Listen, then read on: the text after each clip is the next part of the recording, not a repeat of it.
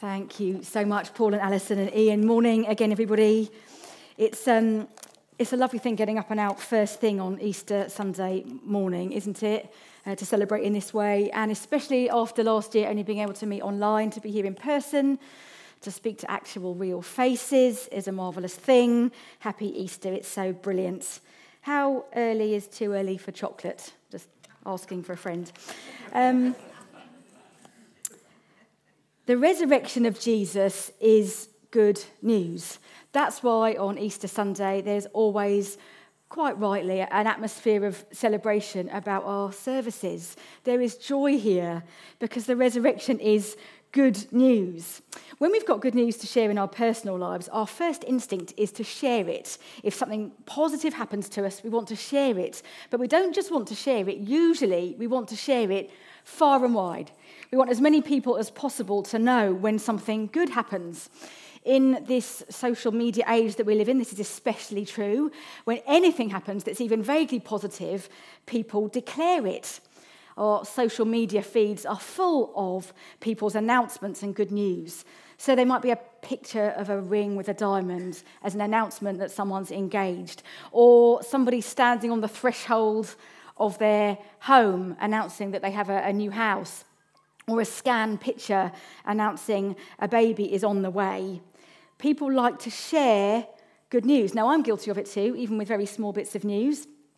Someone this week sent me a box of speciality Easter donuts as a surprise. I know, right? What an amazing gift. Feel free to just bear that in mind.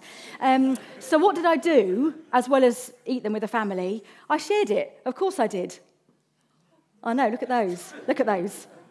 We want to let the world know that good news has come, whether it's small or whether it's significant. There's a recent trend online I'd be interested to know whether you've heard about called How It Started. Johnny Bennett, you're just looking at the donuts now, aren't you? Yeah. The website link on It's called Donut Time, and a commission is absolutely fine. There's a recent trend online called How It Started versus How It's Going.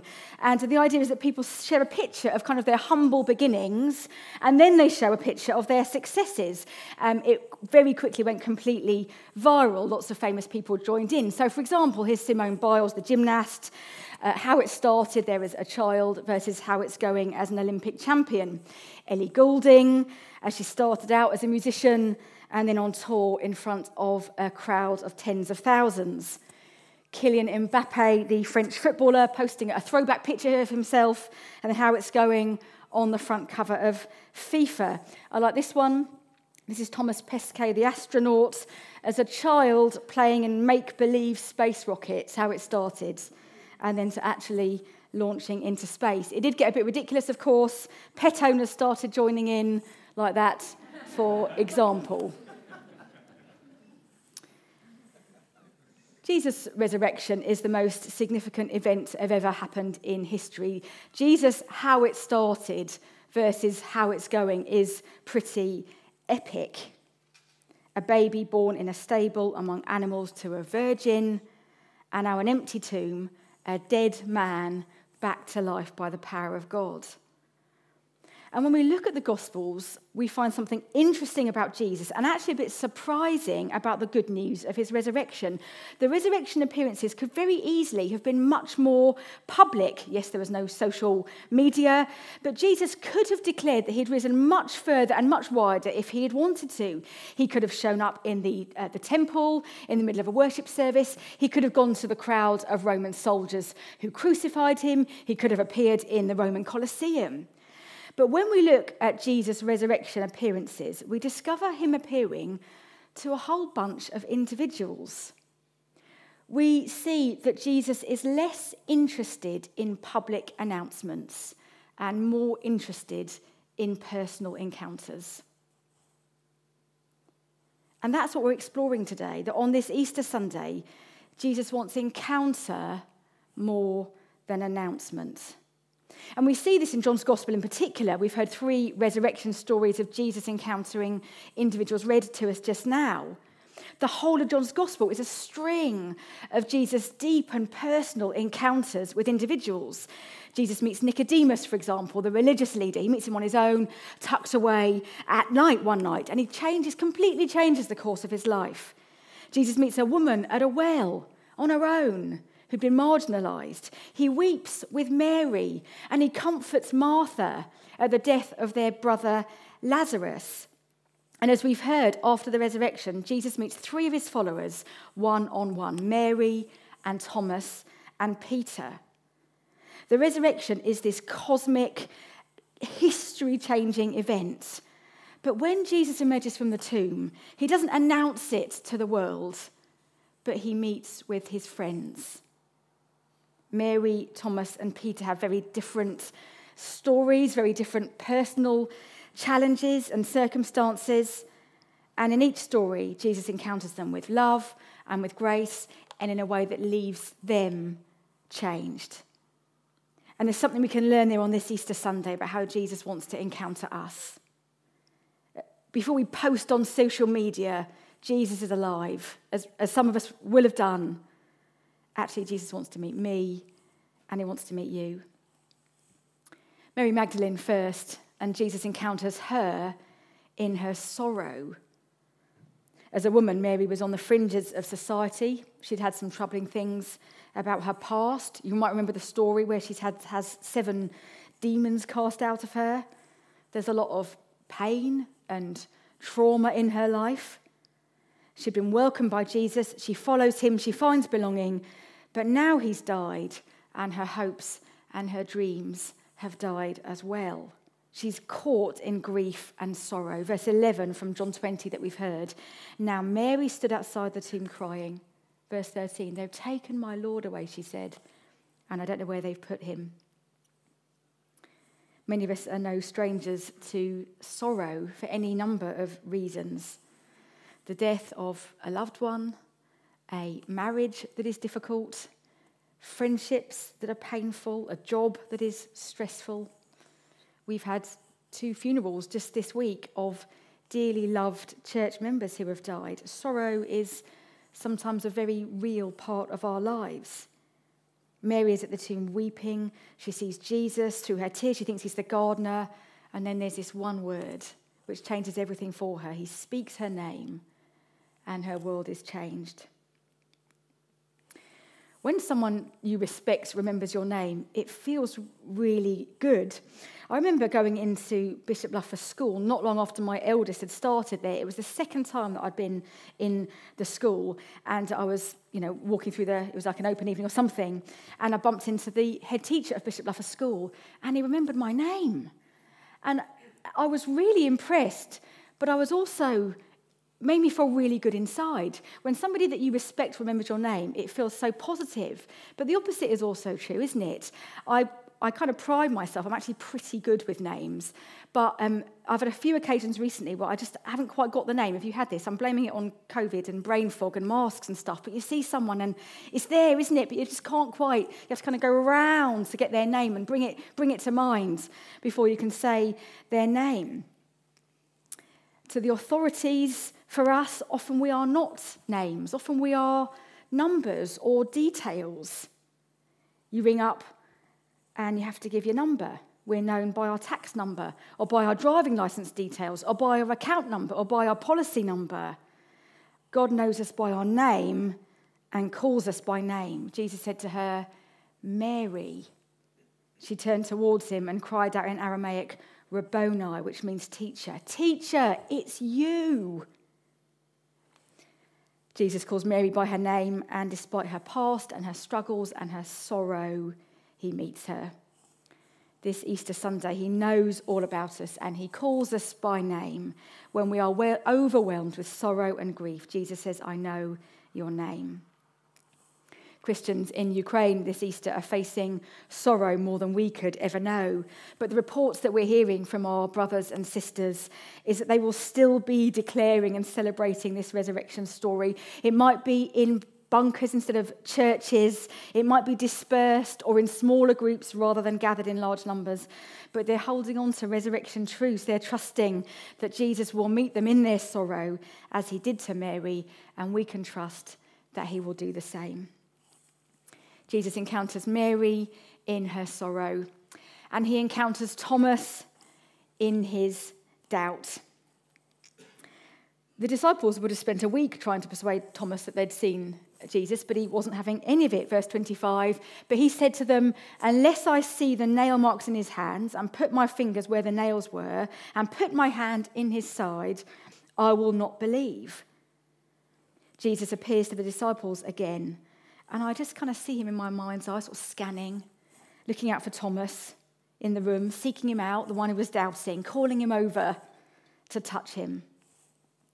A week later, his disciples were in the house again, and Thomas was with them. Though the doors were locked, Jesus came and stood among them and said, peace be with you. Then he said to Thomas, put your finger here. See my hands. Reach out your hand and put it into my side. Stop doubting and believe. Thomas said to him, my Lord and my God. Poor Thomas has got a bad reputation. He's been called Doubting Thomas for 2,000 years. That reputation's not going anywhere. But we would have been the same in his situation, would we not? Some of us here may well struggle with the claims of Jesus. We might be skeptical and unsure. Here we are singing songs to this person that we're assuming is alive. Is that true? Really? You might have intellectual doubts. Does this stack up? Does it make sense?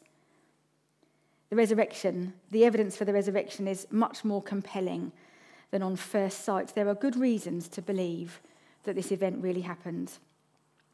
I want to show you a short clip. It's only 2 minutes from a guy called Lee Strobel. He was a journalist and an atheist, and he became a Christian after investigating the claims of Jesus, an American author, and he wrote the book called The Case for Christ. Let's have a look at this. I like to look at the evidence for the resurrection in 4 categories. The first one is, did Jesus die on the cross? Was he dead? Virtually every scholar on planet Earth concedes that Jesus was dead after crucifixion. We have no record of anyone anywhere ever surviving a full Roman crucifixion. Even the Journal of the American Medical Association published a peer-reviewed scientific medical study of the evidence for the death of Jesus and said clearly the weight of the evidence indicates that Jesus was dead even before the wound to his side was inflicted. Even the atheist New Testament scholar, Gerd Ludemann, says historically it's indisputable that Jesus was dead. So Jesus was dead. The second category of evidence is the early accounts we have for the resurrection. In other words, I used to think as an atheist that the resurrection was a legend, and that took a long time to develop in the ancient world. But what I learned is that we have preserved for us a creed of the earliest Christian church. A creed that is an eyewitness-based report of the resurrection of Jesus. Now, this creed has been dated back by scholars to within months of the death of Jesus. Within months. That is historical gold. So we've got a news flash from ancient history on the resurrection. Third category of evidence is the empty tomb. And the best evidence for that is even the opponents of Jesus implicitly admitted the tomb was empty. Because when the disciples began proclaiming that Jesus had risen, what the opponents said was, the disciples stole the body. Now they're conceding the tomb's empty. They're just trying to explain how it got empty. So everybody's conceding the tomb was empty. How did it get empty is really the issue. And that goes to the fourth category of evidence, which is eyewitnesses. You know, for most of what we know about ancient history, it comes from one or maybe 2 sources of information. And yet, for the conviction of the disciples that they encountered the resurrected Jesus, we have no fewer than 9 ancient sources, inside and outside the New Testament, confirming and corroborating the conviction of the disciples that they encountered the risen Christ. That is an avalanche of historical data. So you put all that together, and you have a really good case for Easter. Christians have come to believe the evidence that what Jesus said about himself was true, that he rose again, as that we're compelled by that evidence. And of course, along with knowing the truth of his presence in our lives. Now, this is only one short clip, it can't cover it all. But for anybody who's interested in the claims of Jesus, they are worth investigating, giving serious time to. We think they stack up. Have a look and see for yourselves if you're not sure. Because if Jesus did rise from the dead, it changes everything. The cross was a turning point in history. If Jesus is who he says he was, if he is who he claimed to be, then he is the Son of God. And a lot hinges on that. It might be that you're not doubting the facts, that you are here and would say you are a Christian, but there are other doubts. Doubts that have come from circumstances maybe.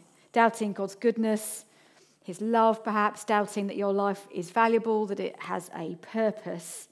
Whatever our doubts, what we see here in John is that Jesus is a God of encounter and he wants to meet us in those doubts. And he's gentle with Thomas. He's not harsh. He doesn't say, how dare you believe? Look all the miracles I've done for you that you've seen. He's gentle. He says, come and believe. And he says that to us. Come and believe. Jesus encounters Mary in her sorrow. He encounters Thomas in his doubts.